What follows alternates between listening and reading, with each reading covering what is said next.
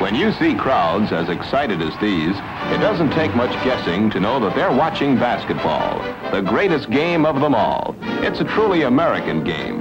And all over the country, every year in the high schools and in the universities, it's a tremendous favorite. As played by the masters, the incredible grace and consummate skill of the game is wonderful to see. No wonder it holds vast crowds enthralled.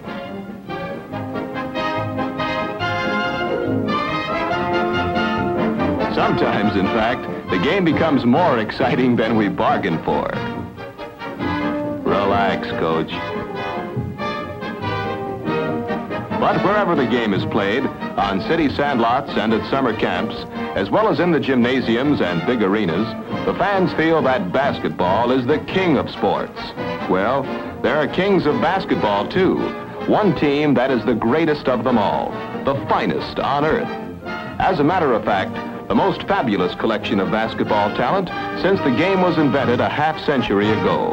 They've reaped more honors in the last 6 years than any comparable sports organization. Within that time, they've won 5 world championships. No wonder they're called the Yankees of basketball. No wonder that nationally famous magazines have featured their exploits and their accomplishments in stories read by millions. The simplest indication of the interest they've generated is to be found in the many important publications that covered their achievements.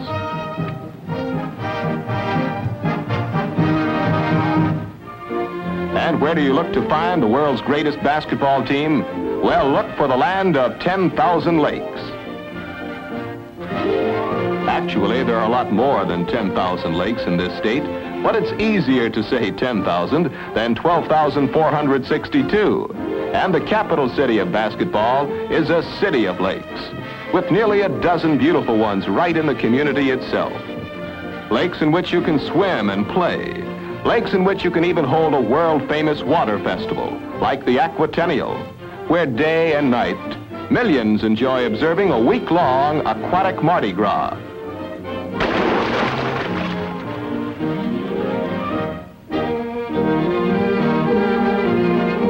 Yes, all this is in Minneapolis, city of lakes, in the land of the sky-blue waters, and naturally enough, the home of the Minneapolis Lakers, the world's #1 basketball team. 5 times world champions in the last 6 years.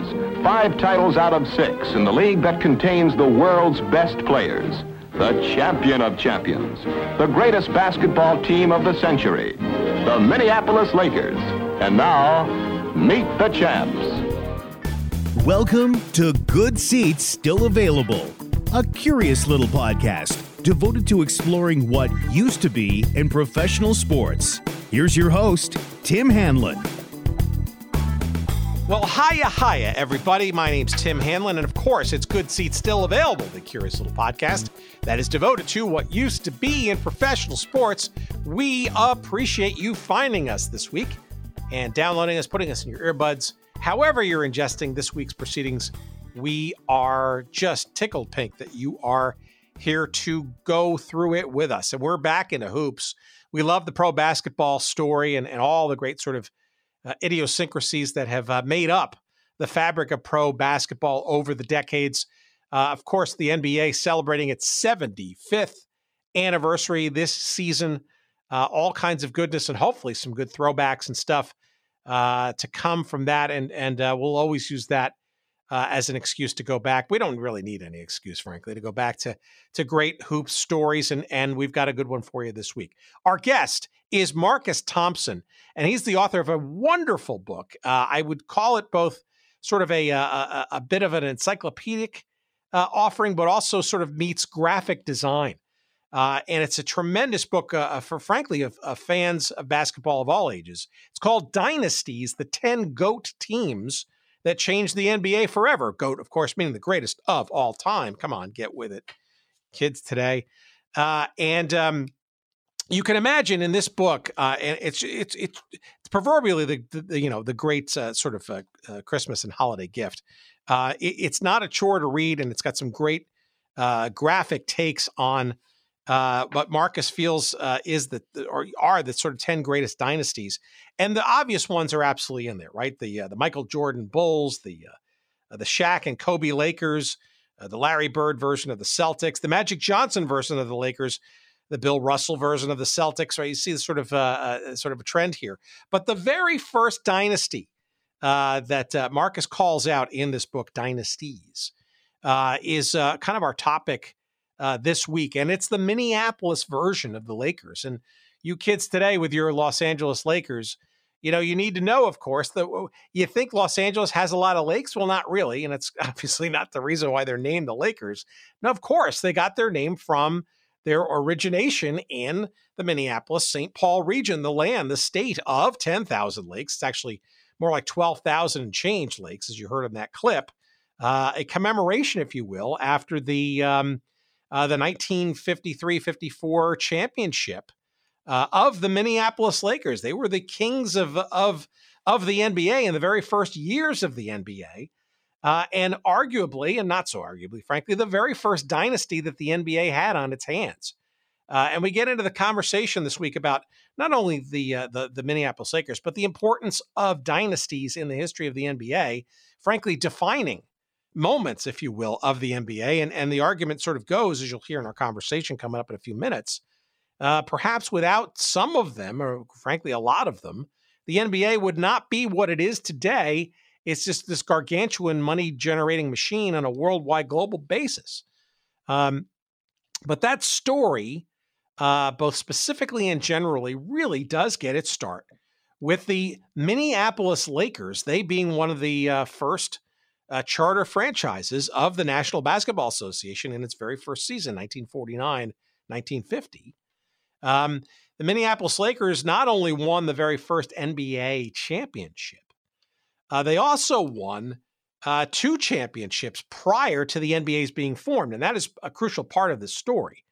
The Minneapolis Lakers were champions of 2 predecessor leagues, one directly and one indirectly, the Basketball Association of America in 1948-49, and the year prior to that, the National Basketball League, an ill-fated, short-lived league that the Lakers were part of.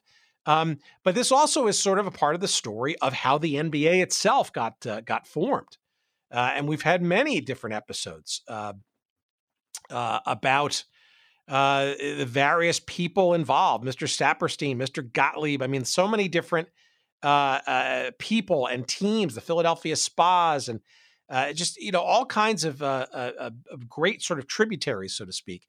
And I think it's lost on a lot of people that, at the turn of the 1950s, this thing called professional basketball was really just starting to get its sea legs. Of course, hugely popular at the collegiate and the AAU level, but a number of different entities, as we get into our conversation, really trying to sort of form something long-lasting and that would stick around to create some level of professionalism in the sport. And the Minneapolis Lakers, with a one George Mikan, arguably one of the titans of the sport, and thank God he made the 75 greatest players list. That would be a travesty if he had been eschewed for some more modern players. And of course, there's some deserving players that did not make the top 75 for sure.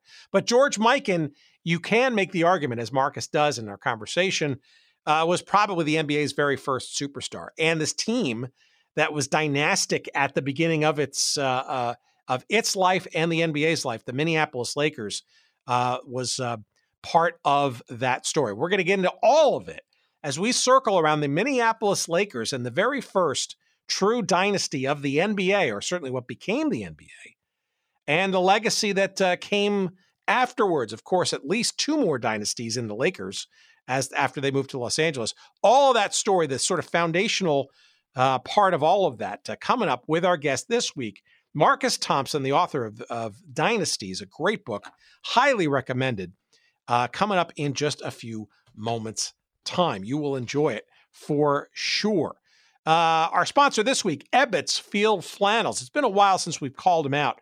If you consider yourself an old-time historical sports fan, and if you crave accuracy and credibility and genuineness in the articles of fandom that you might wear. You know that Ebbets Field Flannels is unmatched in its commitment to quality, accuracy, and authenticity. And everything that they do at Ebbets Field Flannels is the highest version of quality and historical accuracy. And we're just honored to have them in our little sponsorship circle. Ebbets.com. That's EBBETS.com. They're out in Seattle. I'm not sure if they've got a store again. I know it's been a challenging year and a half for the actual retail location, but go to Ebbets.com and you're going to see just it is an embarrassment of riches and tremendous offerings in, of course, flannels, certainly baseball, T-shirts, including some old-time basketball shirts. Unfortunately, not the Minneapolis Lakers, because that's obviously part of the NBA domain.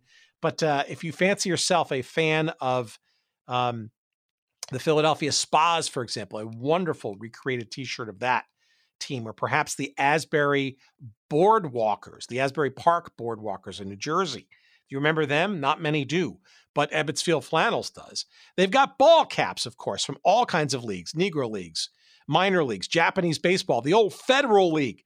They've got sweatshirts. They've got jackets. They've got authentic Major League Baseball jackets. They've got NFL wool and Doreen and authentic jackets, utility shirts, great soccer jerseys and jackets and T-shirts from the old NASL and other leagues, collegiate stuff, football, hockey sweaters, all kinds of great classic stuff. It is the ultimate expression of history and sports and fashion. It's Ebbets Field Flannels, and it's at Ebbets, EBBETS.com, EBBETS.com. Hard to say, easy to find. And of course, as you get your holiday gifts ready to go from Ebbets.com, make sure that you use the promo code early and often to save 10% from all of your purchases. That's Good Seats 10. Good Seats and the number 10. That's Good Seats, one word, the number 10. Put it all together, smash it all together. Good Seats 10 for 10% off all of your purchases at Ebbets Field Flannels. Again, Ebbets, EBBETS.com. Thank you, Jerry and team at Ebbets Field Flannels. We appreciate your sponsorship of the show. And to you, great listener, we appreciate you listening to our fun conversation with sports writer at The Athletic. His name is Marcus Thompson. His book is called Dynasties, and we're going to get into the very first one of the NBA. This is the story of the Minneapolis Lakers. Here it comes, please. As always, enjoy.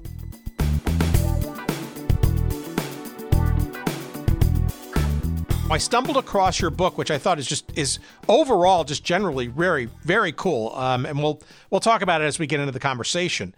Called Dynasties, right? The 10 greatest of all time teams that changed the NBA forever. And always looking for a hook for this show. And lo and behold, what's the first dynasty that you feature in this book? But right up our alley. Minneapolis Lakers. There baby. you go. Let's the George go. Mikan. Yeah. Exactly. So, but before we get into that, right, which is the specific kind of focus that I want to get, tell us who you are. I take it you're a sports writer by trade. I think I've seen some stuff that you've done in the past, and the genesis of this book. So, hi, my name is Marcus Thompson, and I'm an alcoholic. No, I'm joking. Hi, Marcus. Thank you for participating. I appreciate that. No, so I'm an Oakland guy. I was born and raised in Oakland, California. Been a sports writer for 20 plus years now. I get the privilege of being a columnist in my hometown, which I think is special. I ended up covering the Warriors as a beat writer in 2004. And then 2009, they drafted this dude named Steph Curry. And a few years later, they kind of took off and became a dynasty. And during that time, oddly enough, the Warriors suddenly became this villainous team. As a matter of fact, they called themselves super villains because so many people hated them. And it was really odd to witness in real time because I grew up watching the Warriors and they were terrible. I mean, terrible forever. Absolutely. Making the playoffs was the greatest thing of all time, right? Just making the playoffs.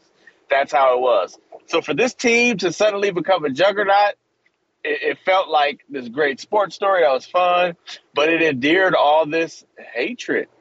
And so the inspiration of the book is examining this idea that the Warriors are bad for basketball, and it led me to want to tell the story of how not only are dynasties great for basketball, but we should probably actually appreciate them, including and especially the ones we didn't even see. Yeah, but this is not necessarily unique to basketball, right? I mean, I grew up in the 70s, probably before you were born, but as a New York Cosmos North American Soccer League fan, okay? Yeah, it was a thing. We can all look it up, right? But they were a dominant team in the then fledgling league. You know, they had all these great world superstars and stuff. And I remember columns in the New York Daily News and the New York Times talking about, let's break up the Cosmos with Pele and all that, because they're too good. They got all the talent and they're winning everything, and it's not fair. So I'm just curious as to why you think basketball is any different. I don't think basketball is any different. I mean, we just heard this with UConn, right? Like, UConn's winning too much women's basketball. I do think that's a common conversation. I would say the difference is, like, basketball is a relatively new sport. It's young compared to its contemporaries, and the NBA as a league is relatively young. And the point that I was trying to make in the book is that without dynasties, there's probably no NBA, right? There's probably would be soccer, there probably would be baseball, there probably would be football, but basketball needed dynasties to elevate from like this kind of second tier, low level sport where college and AAU was what people cared about, and not pro basketball. When they were playing in like YMCAs and high school gyms, like they needed dynasties to become relevant and to become the league that it is. So to me, that was a bit unique to the NBA, where it was a lot about the dynasties, like that you might not actually have an NBA if not for them. Well, so I guess that's a perfect segue then, because why you focus on, maybe obviously, right, with the Minneapolis Lakers in the NBA, but obviously I think as you're sort of somewhat hinting, right, the story of George Mikan and the Minneapolis Lakers, and yes, they were the Minneapolis Lakers before they moved to LA in the 60s, that they actually sort of preceded the NBA itself, these Lakers did. And Mikan, too. Absolutely. I mean, we need to be clear about this. Without the Minneapolis Lakers, there's no NBA. Without George Mikan, there's no NBA, and perhaps no professional basketball. Again, they played in cages to begin. So when Naismith set up the original rules, when the ball goes out of bounds, like the way we know basketball now is the team that sent it out of bounds, the other team gets the ball. But in the original rules of basketball, whoever got to the ball first ended up keeping possession. So you had all these players rummaging outside the bounds of the court trying to get possession of the ball, sometimes in the crowd. So they put up cages to prevent that delay of the game, because you can imagine it's like a 2-minute with two guys wrestling for the ball. So they put up cages, and they were known as cagers. It wasn't even like a real big draw. And as a matter of fact, there weren't 7-footers. We look now, we say, if somebody's really tall, we ask them, do you play basketball? That wasn't the question being asked then. George Mikan had to be groomed to play basketball. He was this 7-foot dude. He was kind of clumsy. And this one guy named Ray Meyer taught him how to play basketball with this grand idea that he might be good because he's really close to the rim. So that was the draw. It was George Mikan. He was the spectacle that people paid attention to. And really, outside of him, nobody cared about pro basketball. He was the draw. And then he ends up on the Chicago Gears in I think it's the National Basketball League, and they end up folding, and it was a draft, and he ended up on the Minneapolis Lakers, and then that's how you get the NBA. But none of this happens without them. It doesn't. The NBA is probably an intramural sport that nobody cares about, if not for the spectacle that was George Mikan and the dynasty that was the Minneapolis Lakers. Yeah. So look, and you're also sort of dancing around the reality that if anybody was into basketball or following basketball, it was at the college level, right? And even that had only sort of come out of AAU too. AAU was it. Yeah, amateur union, athletic, that was huge. Yeah, that was big. And that came out of what? The company leagues, right? And even further back into immigrant situations, right? Both Black and Jewish and Italian and Irish in the East Coast, especially, where it was more sort of an interlude between social gatherings and dances. I mean, it really was a scrappy kind of beginning. It really wasn't even close to being professional. Oh no, not at all. I was reading stories about how they had this problem of fans like poking players through the cage with stuff and burning people with cigars. And obviously basketball was super segregated back then. It was much more of a social gathering outside of the college spectrum. College ruled everything at that point. But yeah, it's very humble beginnings. And the truth is, I know the NBA is celebrating 75 years. It still wasn't popping 75 years ago, right? It really didn't take off until like 1980 when Magic and Red Bird got to the league. So even before that, there was a good 3 decades of kind of scuffling and trying to find its way. All right. So how do you then sort of circle around the Minneapolis Lakers? I mean, I think obviously that story kind of starts but doesn't always finish, though, completely with this George Mikan character, right? He made the 75 top players list. Thank God, because you'd think if somebody like Mikan didn't make that list, well, there is no history, right? But he comes out of Chicago, and how does he essentially become sort of the first superstar in the NBA? It almost feels like this is almost a cosmic timing thing more than anything else. Like a player in his prime, tearing it up with DePaul at the NCAA level, just around the time that this professional thing was kind of starting to gel. But it was struggling to gel too. It wasn't really working well, and that was kind of the problem. A guy named Ray Meyer saw him and saw him at DePaul and said, "I'm going to develop this guy." So, we still have the Mikan drill was one of the drills that he taught him. And, he's taking dance classes and stuff to work on footwork. But he became this huge draw that would draw the big crowds. And the odd part about it all is he almost gave it all up, right? He wanted to be a lawyer, and he was in another league that folded, and he was thinking, you know what, man, I'll just go back to DePaul and get my degree.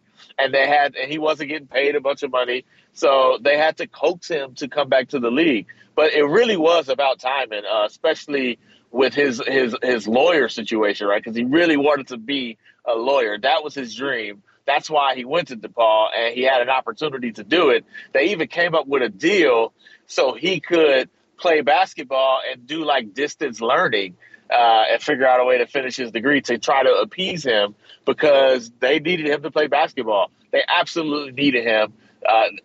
There just wasn't the draws. And there were like 3 or 4 leagues that tried to crop up, but none of them were able to sustain. The only league that actually had the ability to draw and to make it profitable was the team that featured George Mikan and the league that he was in. Well, as far as his lawyerly desires, right? He certainly had the glasses for that profession.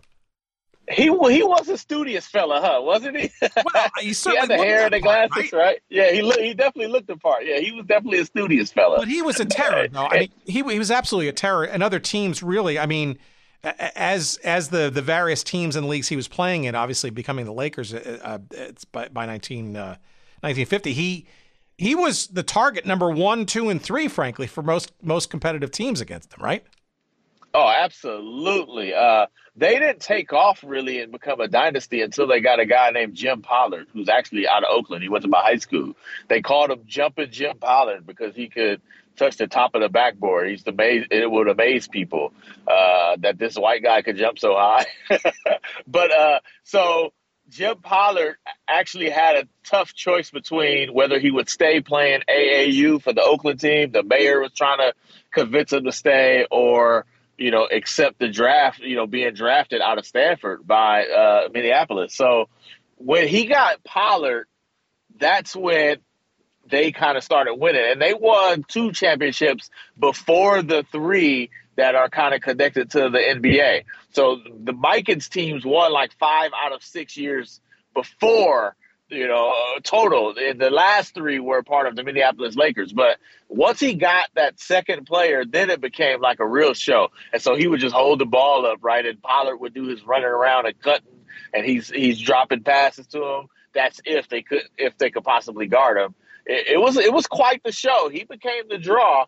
And I think the other thing for Micah we got to talk about is his ABA impact. He became the president of the ABA, and we know the ABA ended up being a place where black players got a chance to play, where a new style of play got to shine, and also where the 3-point shot was popularized. The ABA made that popular. The NBA wasn't interested in adapting it. So Micah's hands are pretty strong in the NBA's history. He's a pretty significant figure.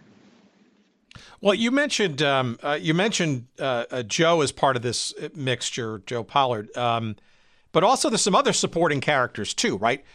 Coaches and some other sort of utility players, shall we say, making George look that much better. Absolutely. Mr. Slater was a really good player. Vern, who just happened to be from the University of Minnesota, and back then you could do they had this thing in the draft where if you had a local player, you could give up your first-round draft pick and take first dibs on him. So since he was playing at the University of Minnesota and they were the team in Minnesota, they got to select him. So Vern Mickelson ended up being part of the trio with Pollard and Mikan. So they ended up being the dominant force. And now you had your center. You had the first real power forward type of figure, and then you had your playmaking wing player and Jim Pollard. All that stuff is present today, right? We see the impact that they began. We see it today. The tough physical power forward, the center who you dump it down to and kind of run the offense, and then the guard who could shoot and run around and be great in transition. Well, the coach, John Kundla, was kind of credited for kind of creating, I guess, perhaps uniquely, kind of a sort of a, I guess for no better sort of description, a kind of a 2-man offense, right? Where both of them were kind of, both Pollard and Mikan were kind of sort of gears that kind of were sort of leading the charge. And then there was the rest of the team essentially kind of cleaned it up, so to speak. Absolutely. And you can imagine that, right? This big 7-foot dude, he would put him at the elbow, because teams would do all they could to keep him away from the basket. Micah could just catch the ball, turn around, and that's a bucket. So they would try to keep him away from the basket, and he would draw everybody to the basket. And so he's got the ball in the air. You got all these little people trying to grab it from him, and Pollard is cutting off of him. And they became like this really great 2-man game. And I know a lot of people don't know about Pollard. He isn't the name, but he had a lot of big games and a lot of big performances that mattered, especially as Mikan got older and, getting up and down the court became harder.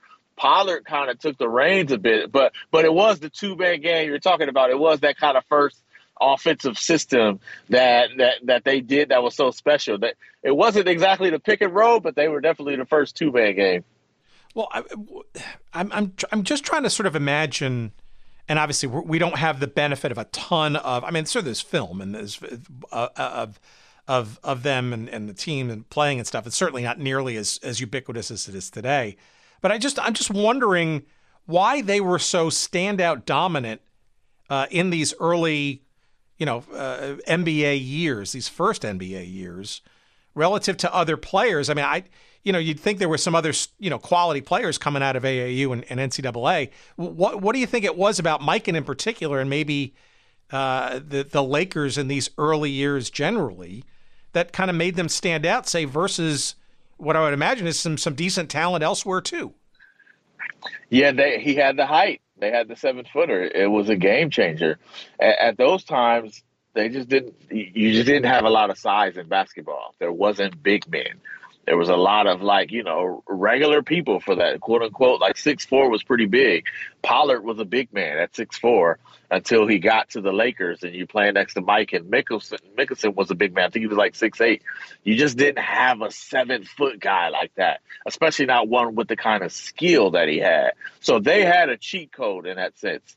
But then also they actually had a system. They developed how to play. And some teams were close. They definitely were challenged in that sense. But the cheat code was George Mikan. And it wasn't until him that we saw this craving for size. He began that. Now the NBA draft is full of like 7-footers get drafted even if they can't play. But that's because of Mikan, because he literally was a cheat code that made it hard for people to beat. So you put really good players and you give them this 7-footer to run around, like nobody could really match that. And it was tough and it was fun to watch. It was something people hadn't seen before. And so it was an incredible draw. I mean, they draw 15,000, which don't sound like a lot, but that was huge back then. Well, before we sort of go further on that, let's just back up for 1 second. So I'm just trying to also, and it doesn't feel like it's a straight line, how Mikan got to the Lakers, because you sort of hinted at it before. He played for the Chicago American Gears. They kind of went belly up. He kind of lost his deal. They weren't paying him. But he was also kind of locked up despite that dissolution, so to speak, of that team. But he somehow still... how did he wind up with the Lakers, if you can remember some of that story? Because it feels a little convoluted. A backroom deal. So they were going to revive... A backroom deal. That's no, right. They were going to revive. So they were going to revive. The Chicago Gears was going to come into the NBL. And so, that league that they were in were folded. They were trying to do this 24-team league. It lasted 6 games and folded. So the question was, now the NBL was saying, we want to, which teams were actually worth bringing over? So the Gears were just going to stay how they were formed and come into the NBL. And they had the agreement, and reading all of the articles, the expectation for the Gears ownership, because they actually had some backing, they had some sponsorship, that the ownership in the league that sustained, they expected it to be approved. And then somehow there was a meeting, nobody knows what happened, and then everything changed. The Gears were not going to be allowed. They would be reconsidered later, and then the players will be put into a draft. And guess who had the first pick in the expansion draft? The Minneapolis Lakers. And that's how he ended up on the Lakers. Oh, interesting. Okay, because so you're referencing this thing that was known for a very, very short time called the Professional Basketball League of America, which I guess was in the mix of the BAA as well as the NBL. I guess this was sort of a Wild West, literally, right? Trying to sort of get professional basketball and sort of corner the market, so to speak, on something that was gaining some steam and some heat. Absolutely. And there was a couple other ones that I didn't mention in a book that tried to get going but couldn't get going. And it just turned out the ones that had Mikan was the ones that were survivable, because you just needed money, right? It was really about money. And you had to have some level of money behind you, some company. The Chicago Gears was actually the Gears was named after the company that sponsored them. That's why they called them the Gears. Sure, a holdover from the corporate leagues of the decades. Absolutely. Yep. Absolutely. So the Pistons. It was tough. And it was tough to get money. That was the big problem. You had to have a sponsor, or you had to have somebody who could get you tickets. So there were a few that tried and failed. So, all right. So give me a sense then of, you're mentioning some of the crowds and stuff.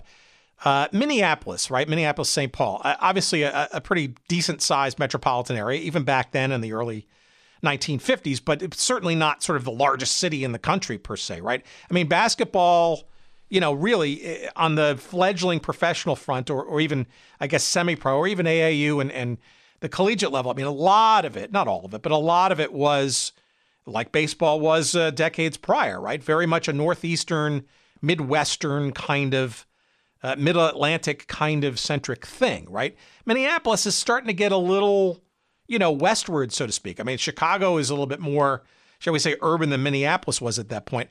I guess my point is, why Minneapolis per se, and how much of a draw was this team in those early formative, still not very fully professional, if you will, leagues? It was a draw enough. Minnesota was a very community-centered city. Like when the Minneapolis Lakers came, it was something for everybody to do, and they kind of rallied behind the team. But you find what you're saying ended up being true when it was time to keep the team, and they couldn't do it. And the owner is like, listen, I'm going to sell this team. And he made a deal. I think the guy's name was Bob Short.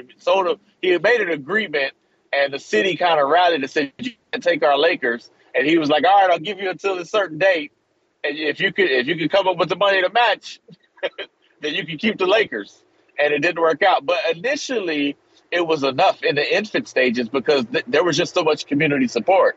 Minnesota, even though it is a metropolis, it just had a very communal vibe, a very small town vibe. And they also had the star attraction in professional basketball. They had George Mikan. So they were able to rally around the central driving force in basketball. But it did have a limit. It did have a ceiling. And when they reached it, that's when Los Angeles stepped in. All right. Tell me about the style of play and the realities of playing in those early NBA years, because I mean you're circling this as the first real dynasty, and in some respects, actually many respects, you compare and contrast that to the later dynasties that you feature in the book, right? And it's almost, I won't say it's unfair, but there's a whole nother level of how can I put it, challenge, I guess, right? In that we're not talking about private jet, chartered jets and oh no, buddy, and unions and player, welfare and all that kind of stuff, right? They were making it up as they were going along, and you can't imagine how much of a toll it was taking on players, especially the level of a George Mikan, who size wise and talent wise, right? I mean, cramping into, I don't know, a bus, a train, an airplane that was relatively, slow and prop and all that stuff, right? Oh, man, road trips were brutal. They do like Philly, Boston, D.C. with like no days off in between, traveling the same day they're playing by bus and all like, or maybe they ride with somebody. No planes. Very rarely was a flight involved. It was a lot of 7 games, 11 days, traveling by bus on the Eastern Seaboard and playing the same day you travel. It was a grueling game. And the style of play, especially for most teams, was physical. What made the Minneapolis team unique was they actually played pretty fast, but just in a half court set. Basketball was half court to half court. Then it was like, all right, we go from station to station. But in that half court setting, they had some athleticism and they had like the high post guy, so they could move a lot. But most teams, it was physical. It was grueling. Lots of passing, no cutting across the middle without getting hit, right? Like it was rough. Rebounding was physical, elbows, like all that was part of it. And then you had to go on the road or on a bus. And then on top of that, in many cases, you're not playing in front of a large crowd. Some teams, especially the ones that didn't have the big sponsorship money, you're playing in YMCA gyms. So they were definitely the grueling part. They were the bootstraps version of the NBA. They had to pull them up by themselves. It was grimy. Yeah, I was going to quote from your book here on this dynasty of the Lakers. Each of the Lakers' first 6 seasons began with a road trip of at least 5 games, and in every case, the road trip included but a few days off. In 1951, they opened the season with a 7-game road trip, and it was completed in 10 days. The trip began with a back-to-back in Rochester and Syracuse, followed by a 5-day break. Then it was 5 games in 5 days, Philadelphia, New York, Boston, Baltimore, and Indianapolis. Such taxing travels were par for the course in those days. So in many respects, you have to look at this admittedly early NBA life dynasty, even that much more reverentially, right? Because of all the inconveniences and stress just from all that stuff, let alone the physical style of play at the time. Absolutely. And they weren't making a ton of money. So it wasn't like the compensation was grand. If they didn't endure, what happens? That's the part where they deserve a healthy dose of honor and appreciation. They put up with that. They paved the way for the eventual glamour by sticking to it, by still being entertaining, by not being driven by the wealth part of it, because they just weren't making it. So one of the best parts about this book is being able to illuminate this element, right? Like their endurance made a league profitable, and because of that, we ended up getting the NBA. I don't think we can revere that enough, because it was grueling. It was not profitable. It was about the love of the game. And it was so pioneering when you think of it, what will become after it. Yeah, and that's sort of a backhanded way of sort of how and why we kind of sort of do this stuff. Because, look, we'll wrap up in a couple of minutes, but where the legacies of these current teams live and on the backs of pioneers and all that kind of stuff, I think it's extremely important. Now, you could say it's kind of just like who cares and nobody, but the reality is like the LA Lakers just didn't show up one day, playing in the Staples Center and the Buss family, just sopping it all up and making, having a multi-billion-dollar franchise, right? There was shall we say, much more humble origins, not only for this team, but for all of these. And you could apply that to all these different leagues and situations as well. I'm really curious. So the Lakers of Mikan's day, right? There was they won the championship, like it was 3 years in a row, right? Through 1954.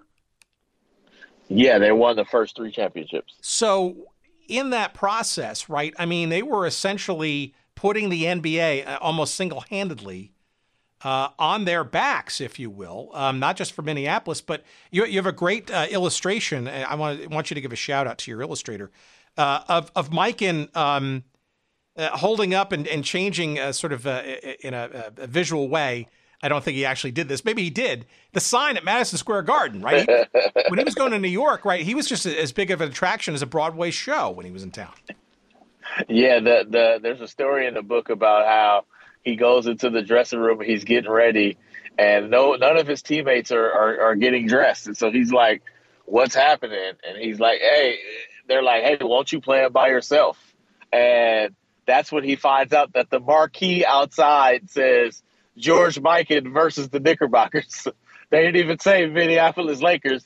It was Mikan versus the Knickerbockers. So his teammates are joking with him like, hey, won't you just play it by yourself tonight? So that was the impetus for the drawing by guy Yu-Ming Huang, who was an exceptional artist who's been all over the place, Bleacher Report, ESPN, all of it. But he did some great work kind of illustrating it. You're so right in so many ways how important this is, that we just at least respect it. I think the dialogue from today is so much more about tearing other eras down in order to prop up the era you prefer, when the truth is all of these are built on top of each other. And even when they moved to LA, the Lakers were like, they weren't the juggernaut. They were dry. Jerry West is on the back of a bus riding around Los Angeles and neighborhoods, introducing people to basketball, playing games with people in the community, doing community stuff to kind of drum up the buzz of the Lakers, who were new to town. Nobody even knew about them at that point. So, think about that. Jerry West, it stopped pulling up in neighborhoods like, hey, won't you come, and giving out tickets to fans so they can come support the Lakers. Like, they put in the work to build the league. So they are definitely worthy of the reverence. All right. Well, so let's talk about sort of how the denouement of this story, right? So winning 3 consecutive championships, no easy feat, as we've discussed. Minneapolis certainly supporting the team. Mikan and colleagues, although maybe not as large a billing as Mr. Mikan, making hay in major markets like in New York and Madison Square Garden on his visits. The end though of this dynasty came fairly abruptly. I mean, there was. You sort of call out this 1954 last championship season against the Nationals, then in Syracuse, the Syracuse Nationals. And I'll let our listeners yell at their devices as to where the Nationals wound up, because, yes, they did sort of meander later on into the NBA that we know today. But there was a grueling series against Dolph Schayes and that team. But he kind of surprised everybody, Mikan did, by kind of retiring or quitting shortly thereafter. I wonder, number one, why? And number two, nobody saw it coming? I guess at the time, nobody did. But in hindsight, for what we know now, it's rough, right? It's rough on the knees. It's rough on the legs. And he was getting older. and it was a grueling style, and you gotta love it to do it. And he had become such a big star that he had also other opportunities. So it wasn't like he just had to keep playing basketball. As a matter of fact, the longer he played basketball, the less he probably would have made. He probably would have been better off quitting basketball and pursuing other interests, because he was a pretty Renaissance type of guy. So it was a surprise that he walked away from a champion. But when you really look at it, the toll it was taking on his body, the opportunities he was passing up on while he's crunched on a bus headed to a road trip in Baltimore, he probably was like, "Hey man, I'm done with this. Let me get out of here. Let me go make some real money." So it actually shouldn't be surprising.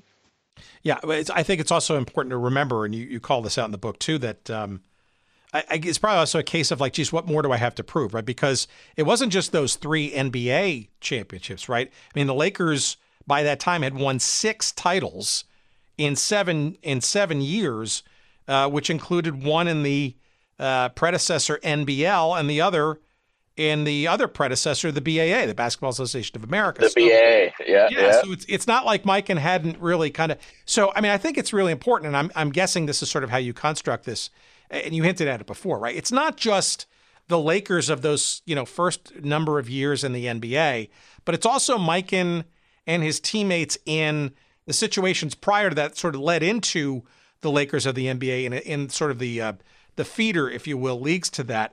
I mean, that I guess that's probably the almost the cement of the beginnings, I guess, not only of the NBA, but what a dynasty actually might look like. It's almost like a blueprint, frankly, for the dynasties that were to come afterwards. He had been carrying professional basketball for years. And that was the great burden. And I didn't know if he knew what he was doing. Like, we don't know if he understood what was at stake. But he's literally putting professional basketball on the map. They're competing against college. They're competing against AAU. And they're trying to establish something that is sustainable. So at some point, yeah, he probably was like, I've given enough. This is my blood, sweat, and tears. But that's literally what they did. And this was before the NBA. Like, they're barnstorming the land, playing games. I do think he kind of wore out. He wanted to be a coach. He wanted to be a general manager. He wanted to be a businessman. He wanted to be a lawyer. But he definitely paid his dues. All right. So did the Lakers leave Minneapolis because he did eventually, or was it just were the Lakers probably not long for Minneapolis much longer, even if he did stay around? This is probably conjecture. That's a tough question. Yeah, that's a tough. I think they weren't long for Minneapolis. And we've seen this premise kind of grow, right? The more money you make, the more you want. And if the league was going to grow, they needed to be in big markets. But the absence of Mikan took away the draw that they had, the big kind of the spectacle that he was. It wasn't there anymore. So now they needed a market, right? They needed a new masses. So I do think he expedited what was probably inevitable. And perhaps there's a universe where, they could kind of reconfigure the team and the city still, falls in love with it, or maybe they find enough business to keep the team there. But the truth was they needed the market share after Mikan was out because they didn't have the draw anymore. I do think that was a huge factor because people came to see George Mikan. And they say the rest is history, right? The Lakers moved in 1960, was it, I think? Yes, they left in 59, I think. 59, 60, right? 61.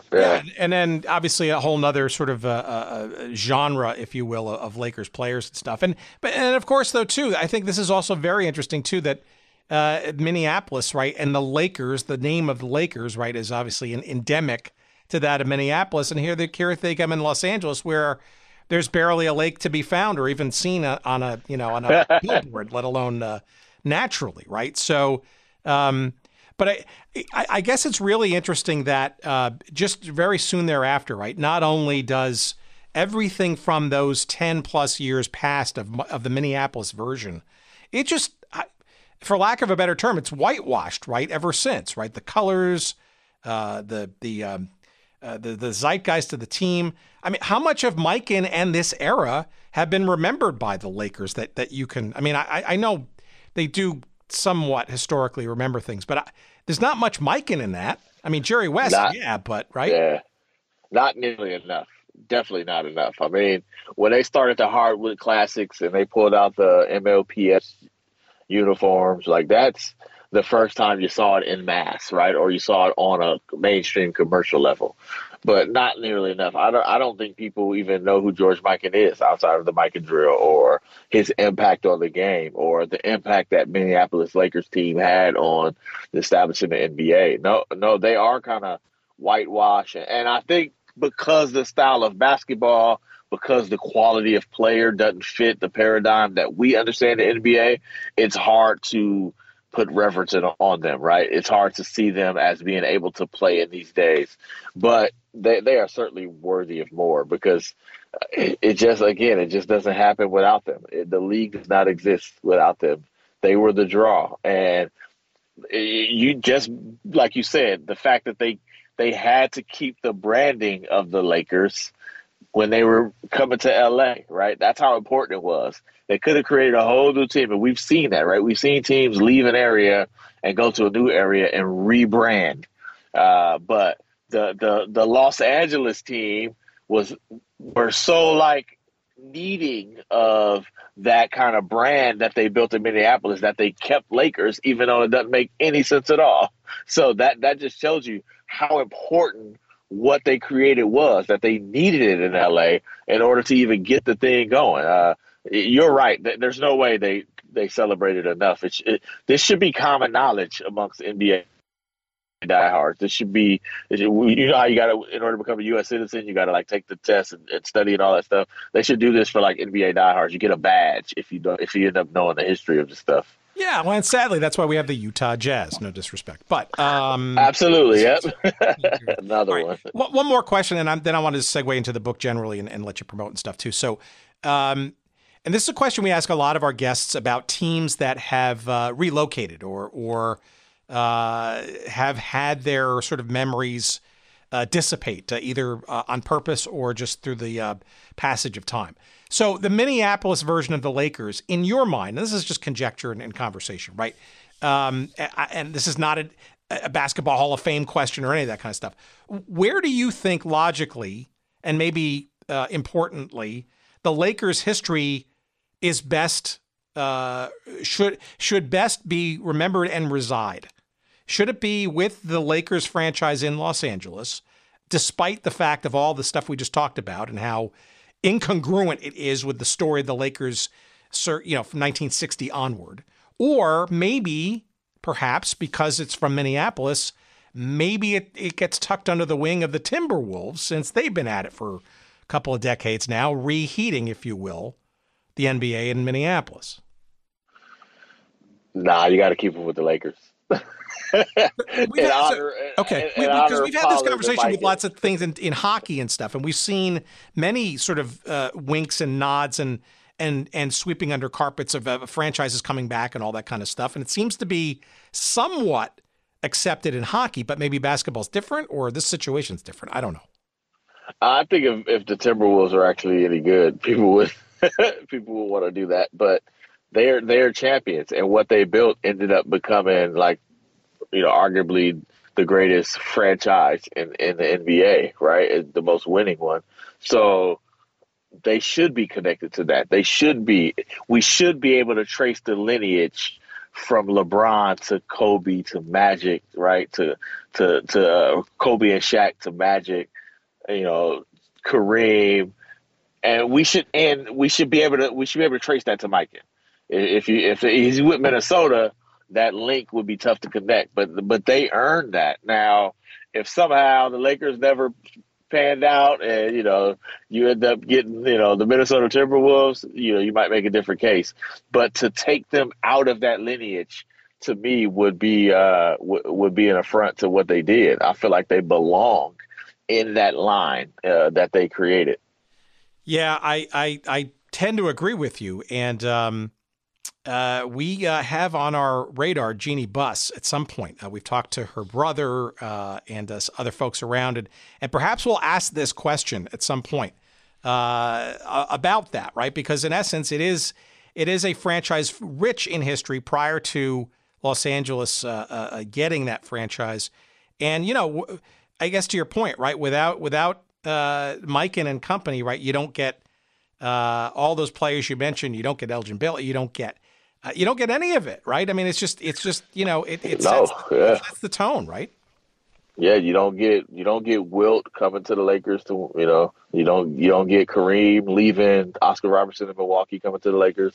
You don't get Elgin Baylor and Jerry West, right? You just don't get a lot. That championship kind of DNA that's in the Lakers organization, it's from their history, and that history begins with George Mikan in Minneapolis.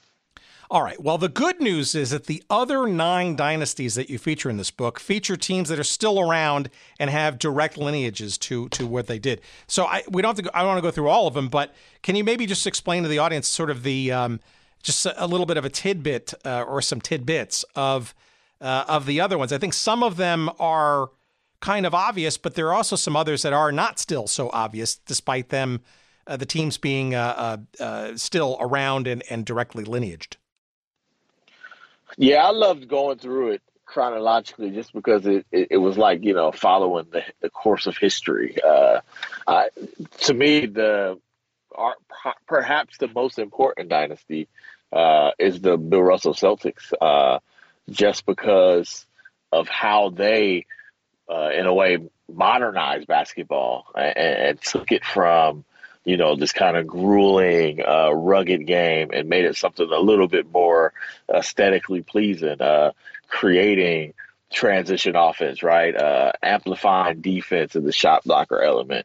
The things that they did were so pioneering that we still see the effects of it today, right? They created the 6-man. They had the first all-black team. They were welcoming black players into their franchise at a time when it wasn't popular to do so, and we learned that with the spawning of the ABA later. But the Celtics were pioneers in that sense. Like, yeah, we want the best black players in addition to the best the best white players. So to me, what they did was so important and so vital. That's another one I think we kind of overlook and we dismiss, because we don't have the footage and we can't develop the appreciation.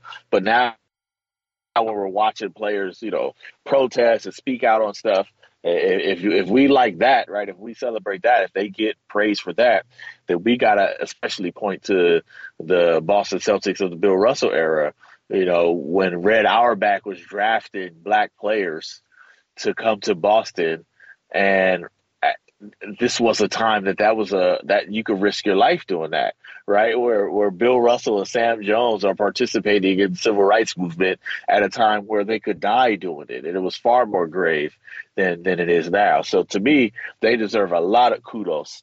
I really actually love the gap between the Celtics, the Russell dynasty, and the Magic Johnson Lakers, just because there were so many good teams in there, and they were all vying, right? The New York Knicks with Frazier, the Lou Alcindor, Oscar Robertson Bucks, Bill Walton and the Trailblazers, right? I love that little mix right there. But the next dynasty is Magic Johnson coming in, teaming up with Kareem and starting a new way to play basketball. The big point guard, the guy who's pushing it, the visionary, the showman. They turned up the entertainment aspect of basketball, which obviously was great. But also the rivalry with Larry Bird brought all those college basketball fans over to the NBA, which was highly needed, and it turned the NBA into a mainstream sport. Magic and Bird did that. It took it out of tape delay, right, for reruns. Oh, yeah, CBS tape delay, playoff Dallas. That, yeah. At playoff games, yep. Magic and Bird elevated it to another level because they brought all those fans who watched Michigan State and Indiana State come, and then they came. They wanted to continue it. So they were huge for the modernization of the NBA, for taking the NBA out of off the back burner of the national conscience and putting them in the front. That era was incredible. And they passed it on to the Detroit Pistons, who obviously we all know for being tough and physical and defensive, but they were a great franchise. They were actually really incredible offensively. They were far more advanced offensively than they get credit for. But, some of the things that they created was the stretch five with Bill Laimbeer, right? The two little guards who kind of operate your team at a time where everything was about dumping it down. The two guards who could shoot the lights out. They leaned on those guys more heavily. And then that leads to Michael Jordan, who essentially globalized and commercialized the NBA, turned it into this massive global entity where now everybody's making a ton of money. The NBA is part of the pop culture landscape now. It's now not just about the basketball. It's about the personality. It's about the fashion. It's about the flavor. And Michael Jordan kind of really leveled the whole game up, which is kind of incredible. And, of course, while they're up there, then comes Kobe and Shaq, right? Two of the most dominant players of all time, doing things that we had never seen before. There's just so many. I could keep going on and on. You got the Warriors with the three-point shooting. You got Tim Duncan and the Spurs bringing in the international element and turning it, turning the NBA into the United Nations, right? Paving the way for Luka Doncic and Giannis Antetokounmpo. There's just so much richness in there. And then there's the teams that, were on the cusp, the Dr. J 76ers with Moses Malone. Like, there's just so many great teams. It was great to go through it. I had a great time researching and writing this book. Yeah, I mean, number one, the Lakers make 3 appearances in your top 10, which I think is amazing. Which is right. Which right, and the first of which was we just spent the whole hour talking about, right? Which is it sets it all in motion. But I do. You mentioned it. Your final chapter, the near dynasties, I think was great. And the 70s alone, you could argue, is, sort of grappling for sort of like, who's going to sort of take the mantle and take it on. And I'm glad you mentioned the Dr. J 76ers because that was one I wanted to at least highlight before we went, because that also kind of got started, not unlike the Minneapolis Lakers story, prior to the NBA, so to speak, right? Dr. J, the Nets, right? I mean, he brought them to the pinnacle just as that league was basically blowing apart. But he was a tour de force in many respects. And you wonder what would happen in the mid-'70s when the NBA was, describe it. I mean, not on life support, but it wasn't all that great. Let's put it that way. It was struggling, yeah. He and the ABA, but he in particular probably encapsulated sort of the energy that came into that league. And he was, you could make the argument, and maybe someday we'll get Dr. J on this show, you could make the argument that he was kind of the linchpin in 75, 76, 77, kind of drawing new blood and attention to this and energizing the league. Oh, without question, right? And that was the kind of war that was happening that had to be reconciled if the league was going to survive. Like after the Celtics, you had this power vacuum. And probably the greatest era of parity in NBA history was in that span right there. But you also had this entire other league with this entire other electrifying way to play basketball. People also forget, like Lou Alcindor almost went to the ABA, right? He had both offers on the table, and he kind of wanted to go, but he ended up choosing the Bucks. Surprisingly, Dr. J ended up choosing the ABA, right? He took the money. I think his first team was in the Virginia Squires, and then he ended up on the New Jersey Nets. But that Philadelphia team is probably the one that ended up breaking my heart the most, because they were so close to being a dynasty. They were actually, I know we talk about Lakers and Celtics, it was really Lakers, Celtics, and 76ers. They were in the mix for a lot of those. If the Celtics were in the finals, it was a really good chance they had to beat the Sixers to get there. And if they didn't make the finals, it's because the Sixers beat them, and then they just happened to lose to the Lakers. So they were right there. But if a couple games go a different way, we're probably talking about them, because that team was so good and so underappreciated. Moses Malone, right, at a time where everybody's playing small ball center, he was the ultimate, right? He wasn't even, was he 6'9"? Maybe not even that. Yeah. You couldn't guard him. He was a rebound machine. And then now you got like guys like Draymond Green, Bam Adebayo. Like Moses Malone is their predecessor, right? That's their origins. But that team was so good. I love that Philadelphia 76ers team. And the truth is, right, Dr. J, even I remember growing up and I was a big Jordan fan, a huge Jordan fan, right? And I had my dad, my uncles, and them telling me he ain't as good as Dr. J. And I thought they were insane, right? I was thinking, you guys are nuts, right? It's Michael Jordan. But that's the predecessor. Like, Dr. J was everything. He was the golden star of basketball, and he carried an entire league. And when he came to the NBA, when that merger happened, there was a big culture element to this too. I know, like, the people like to say race, but there was a major culture element to this too. The NBA was a far more conservative, fundamental league. The ABA was flashy, up and down. They had the red and white ball. People were dunking. There was a highlight, a lot of highlight league, but it was kind of stigmatized as playground, not serious, unprofessional. So it wasn't until the NBA decided to stop being so tight. They're like, you know what? We kind of want those players too. That we found this merger of basketball and this merger of styles and this kind of unifying of these two cultures. So Dr. J was essential to that, was huge for that, getting respect for this type of basketball that was derided because of the type of people who were in it. And especially forgotten, his memorable season as a member of the Pittsburgh Pisces. Oh, yeah. The fish that saved Pittsburgh. The fish that saved Pittsburgh, baby. Let's go. Yeah, it just shows you that. Look, I just thought this book was terrific. I mean, look, when one sees a top 10 or whatever, kind of, like okay, well, somebody else's take on. But it's really well done. I mean, it's much. Let's put it this way. I think it's a very digestible book for you people who think history is not for you. Well, it's history, but in a very digestible way with great graphic illustration. It's almost a sort of like a graphic novel, sort of in its setup. Tell me, it came out very recently. What? Tell us, give us the title of it and all that stuff. What else are you doing to promote it? And where can we find your work generally as well beyond the book?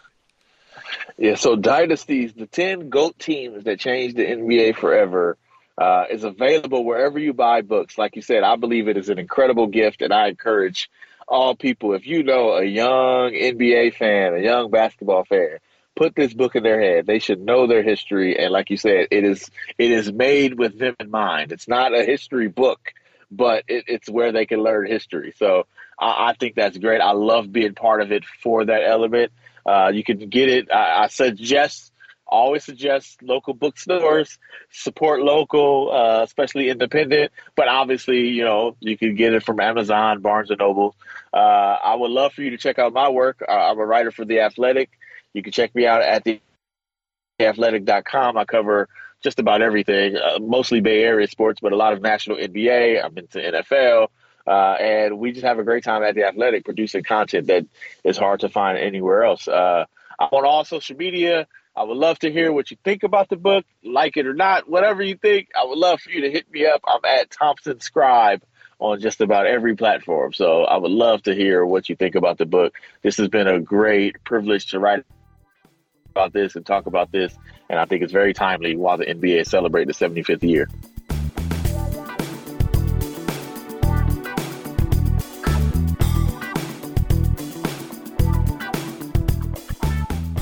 All right. Let's get you the data you need to know. The book you must get.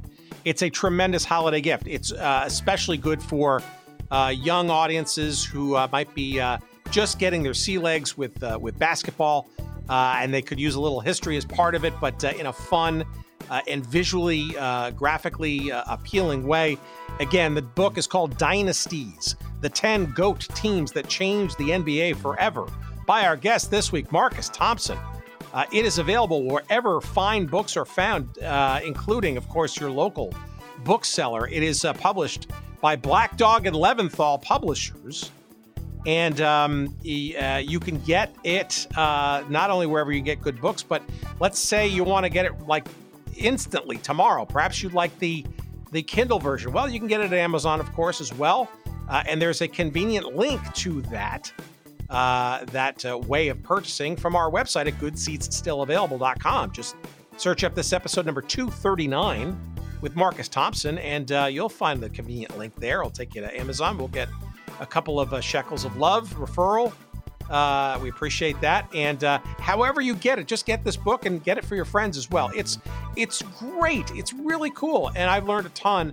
And as I said earlier in our conversation, it's not just the 10 great dynasties, but there's also a chapter in the back, the near dynasties that we sort of hinted at, the Walt Frazier version of the Knicks, the Dr. J version of the Philadelphia 76ers. All of those are also covered in this great and graphically rich book. Marcus Thompson can be found regularly as a columnist at The Athletic. If you haven't subscribed to The Athletic, well, what the hell are you waiting for? It's the successor, if you will, of every great sports section in newspapers when newspapers used to be a thing, when Sports Illustrated was relevant, all of the places that one might have gotten great sports reporting and journalism and column writing and all that stuff. You can find that now at The Athletic, and that's where Marcus's work can be found. He's in the Bay Area, a lot of Bay Area stuff and hoops in particular. You can follow him on social media, of course, on Twitter at Thompson Scribe. That's ThompSon, Scribe, SCRIBE. Thompson Scribe, at Thompson Scribe. On Twitter, you'll find him also at Thompson Scribe on Instagram as well. And let's see, if you're on social media, well, why don't you also give us a follow on our various platforms too. We're on Twitter at Good Seats Still. We're on Instagram at Good Seats Still Available. And we're also on Facebook too. We don't know why, not for very long. I think it might be a New Year's resolution. We might just kick ourselves off of it. So perhaps you Facebook fans might want to get ready to go to those other platforms because we're just tired of it. We're sick and tired of the Facebook story. Sorry, had to say it. But we're on there for at least a couple more weeks. So Good Seats Still Available. You'll find us there too. Okay. Don't tell anybody because we're, not for long there. Let's see what else. How about email? You want to send us some? Great. How about it? hello@goodseatsstillavailable.com. We try to read them all. Certainly. We try to answer them all. Eventually. Hang in there. We'll get to you. We read them all. Trust me. You can also send us an email address and your name on our website somewhere at goodseatsstillavailable.com to get on our weekly email newsletter. I'm sorry I don't have it handy off the top of my head. I just forgot what tab it's under. Someday I'll remember it, but it's there. Just search around on our website and you'll find it. Just your name and your email address, and boom, you are on the list, and you'll be informed hours, maybe even a day sometimes before the hoi polloi gets it in their feed about what we're going to be talking about this week. What else? How about Jerry Payne? We love him. We can't live without him, of course. And thank you, Jerry Payne. Jerry Payne Audio Excellence for our collective pieces together that you've woven, so to speak. There you go. I'm not even saying it in a linear fashion, and perhaps you already spiffed it up. Well, we appreciate it. Of course, we can't do the show without you. We thank you tremendously, of course, as we do each and every week. And we thank you, our fine listeners, our great fans. We appreciate it more and more by the week. And we don't know why you listen, but we can't appreciate it enough. Until next week, when we've got another fun topic to deliver to you, hopefully. Take care of yourselves. Please stay safe, everybody. And take care and bye.